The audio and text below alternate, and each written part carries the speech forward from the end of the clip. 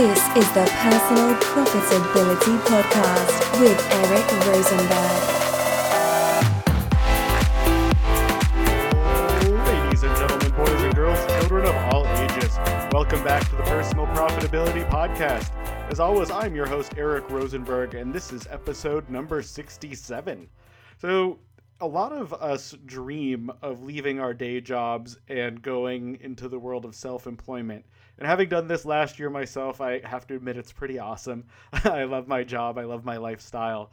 And I'm always excited to hear about other people taking the leap from a day job to their own gig. And I love it even more when there's some relationship to what they were doing before, and it's something that they have become an expert in and are now able to go out on their own. And I know, people in my own life who've done things like this.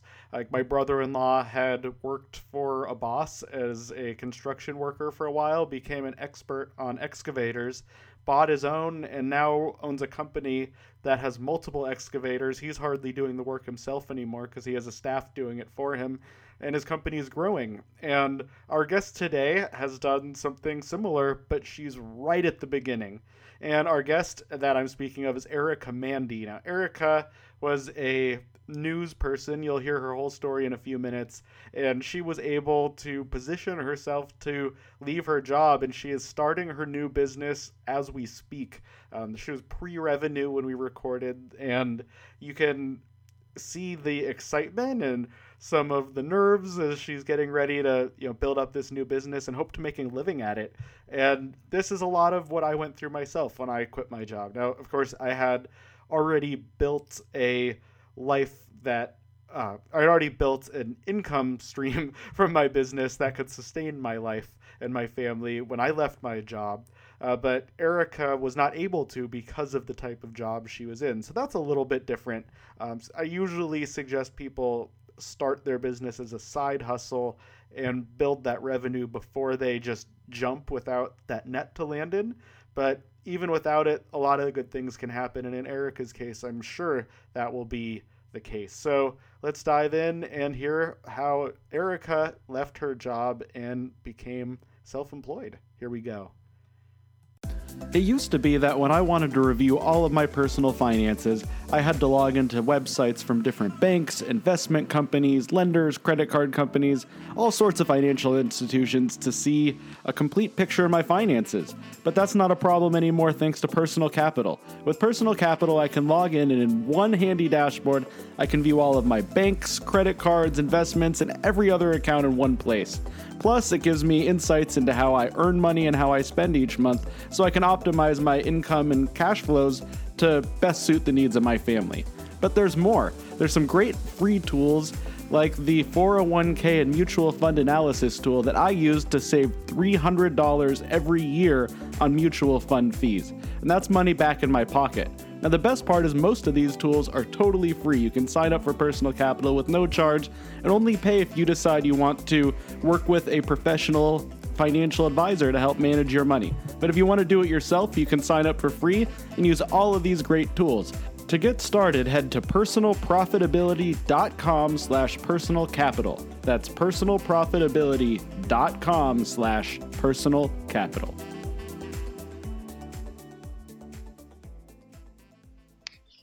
All right, ladies and gentlemen. Well, I am excited to be here with Erica Mandy. I feel like I should be having a starstruck moment because she has been all over the news in LA, which is just about an hour and a half, 2 hours from where I live.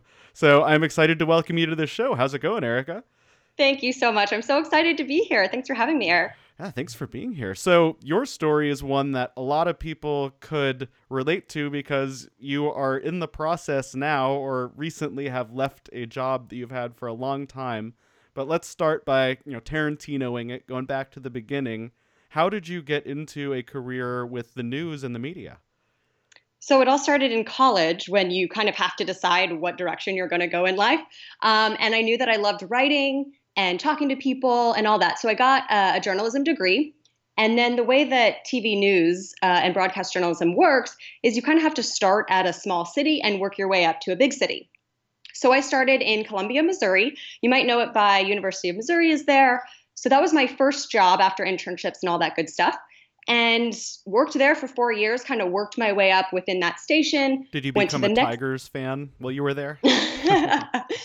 No, because I'm originally from Kansas, so I think people at Uh-oh. KU would not be happy with me. I get that one. So, but I did love the community there, and it was a great place to get my feet wet and get my foot in the door. So, did that for 4 years. Started as a part-time reporter for $10 an hour, actually. So, kind of doing whatever it takes to get started. Worked my way up to the main anchor by the time I left. So then I jumped to Portland, Oregon, for my second job, and that was really great. It was a bigger market. There was a little bit more pressure, but it got me really ready to take the next step, which was Los Angeles. And so then I got to Los Angeles about 3 years later and started as a freelancer there and eventually got staff. And then, as you mentioned, eventually decided to quit that to start my own thing. So 10 years later, I'm starting my own business and own podcast called The Newsworthy. That's awesome. Just curious, I also lived in Portland and moved from there to Southern California. When did you move from Portland down to LA? 2014. 2014. Yeah. So I moved last year in 2016. So we may have had a little bit of overlap at some point in Portland. That's kind of fun. Yeah, they're very different, but you still get the beautiful West Coast, which I totally. think once I live on the West Coast, I was like, okay, I have to stay here. I grew up in Denver. We moved to Portland from there. My wife was from the Santa Barbara area. That's how I ended up in Southern California. When we moved to Portland, I was like, I am not moving back to cold. That was pretty much my exactly. And it snows there it snowed there I think 2 times in the 2.5 years we lived there, so it can happen. But now that I live down in sunny Ventura, it's like 75 and sunny every day. And we both live by the beach. Yeah, I lived a 5-minute walk from the beach. I just moved, so now it's like a 7-minute drive. But so I have to suffer through that drive to get to the beach. The 7 minutes. So, how did for your self-employed? It started as a side hustle. How did that come to fruition while you were also doing what's a very visible and time-demanding job? Well, and that's the thing. I couldn't make it too much of a side hustle because when I was working for CBS Los Angeles, I was committed to them via contract. So when I came up with this idea, I really just had to research it and do as much as I could to feel confident about it and then just take the leap. It would have been great if I could have done a little bit more with it on the side before really taking that big risk. But with my situation and the way that my podcast is going to be, which is a daily thing where I'm working late at night on it, it completely conflicts with my schedule over at CBS Los Angeles, which is why I decided I had to ultimately leave. But I did a lot of research. I talked to a lot of people before making that call. And I think it came down to knowing that I had reached a goal in my career path so far, knowing that I didn't think continuing on that path was any longer correct for me. And then most of all, it was hearing from people that they felt that their news options right now were boring, depressing, time-consuming, biased. And when I came up with this idea, I knew that could solve all those problems. So I got really, really excited and passionate about it. And so ultimately, I had to just take the risk. And luckily, it was the right time in my life to do that. I don't have kids yet, but at the same time, I had just gotten married a year before, so I felt like, okay, I had a dual income and I had had a good paying job for several years now. I was no longer making $10 an hour like my first job, so I was able to save up some money. And so it was kind of one of those things that felt like now or never. And not to say that I couldn't have done it at another time in my life, but it just felt like the right time. And I had reached this goal in my other career path, but I had 10 years of experience behind me. And so I just kind of felt like, let's do this. And if I don't do it now, I think I'm going to regret it. And I think that people are asking for this new type of news. So it just excites me and I wanted to get started. That's a very familiar feeling, except when I quit my job, I did it like any responsible new dad with a 6-month-old. So I will say, I give you a lot of credit for. And I will say it never is easier to make a big life change for most people than right now. Because whatever excuse you have that's making it difficult today, a year, 5 years, 10 years from now, you'll have a whole lot more, whether it's, a bigger mortgage or kids or other business things, whatever is happening in your life, typically is going to be more difficult unless you hit that retirement point, in which case you could do anything. But for most people who are younger than 60 or 70. It's always better to start now if you know that it's something you're going to do eventually. And, for me, I had the same thing. I thought, I'm making so much doing this on the side. I will always regret if I don't know what could have happened if I went for it. So that's what I did. Exactly. And I think you're right that it's no matter what time, it comes down to the idea. Do you feel passionate about it? Do you know that you just want to go for it? So that's how I felt. Yeah. So tell us more about this idea, trying to change up the way the media or the fake news, as some people might say, or the real news, as I say. What is the new idea? How does that look? Yeah, so I think to your point with people not sure who to trust and hearing all this talk of fake news, one of the things I want to do with the Newsworthy podcast is bring a lot of different news sources into this one place so that it's convenient and you can listen on the go, just like this podcast. But you know that you're getting a wide variety of perspectives all from one place. And I'm really, really clear about where the information is coming from. So I cite other legitimate news organizations, but I'm doing all the hard work for you. I'm reading all the different news in a day and putting it into this one place. And I'm saying the Wall Street Journal says this, BBC says this, ABC News says this, Fox News says that. So you know that I've done all that reading and I'm giving you the straight story and I'm giving you an overview of what's happened that day. Everything from politics to entertainment to tech to different trends that are happening. So my goal is to be fast, fair, and fun. So it's less than 10 minutes, Monday through Friday. It's fair, just like I talked about. It's unbiased, down the middle news. And it's fun. I don't want it to be another news talk type situation. I don't want it to be alarmist, depressing story after depressing story. So yeah, sometimes news is serious or sad, but at the same time, you're always going to get a good talker from me or something that's a little bit more fun or interesting or a tech trend that's happening. And I just try to be super high energy and casual, like your best friend's telling you the news. So that's going to be launching. I think by the time this airs, it will be up and running because we're launching August 28th. And it's called The Newsworthy.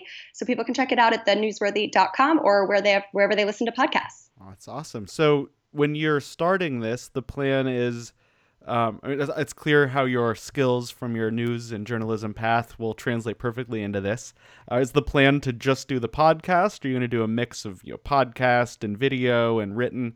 There's so many formats today online, and we have faster internet than ever with our phones. What is your plan to try to get to as many eyeballs or earbuds as possible?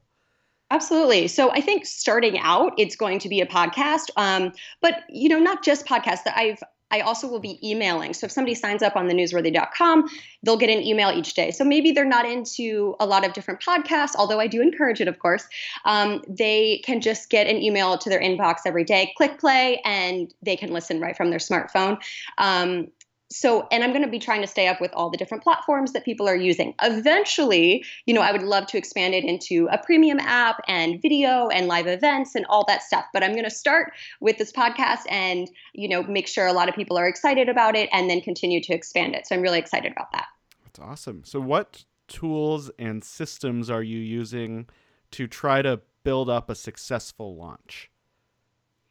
Yeah. So right now, a lot of it is just talking about it. I think for a lot of people, when you start something new, you're a little bit afraid to talk about it because you're afraid that if it fails, you're going to be embarrassed, right? So I think for me, it was just initially the step of telling people about it. Don't be afraid to talk about it on social media. Don't be afraid to sign up for conferences and speeches like we've been talking about because we're going to be meeting each other at Podcast Movement. And, I'll go to my workout class and I'll tell people about it. I'm going to start bringing my iPad and say, hey, does anybody want to sign up? And not being afraid to put it out there. I think that's the first step. Also, it's supporting other people.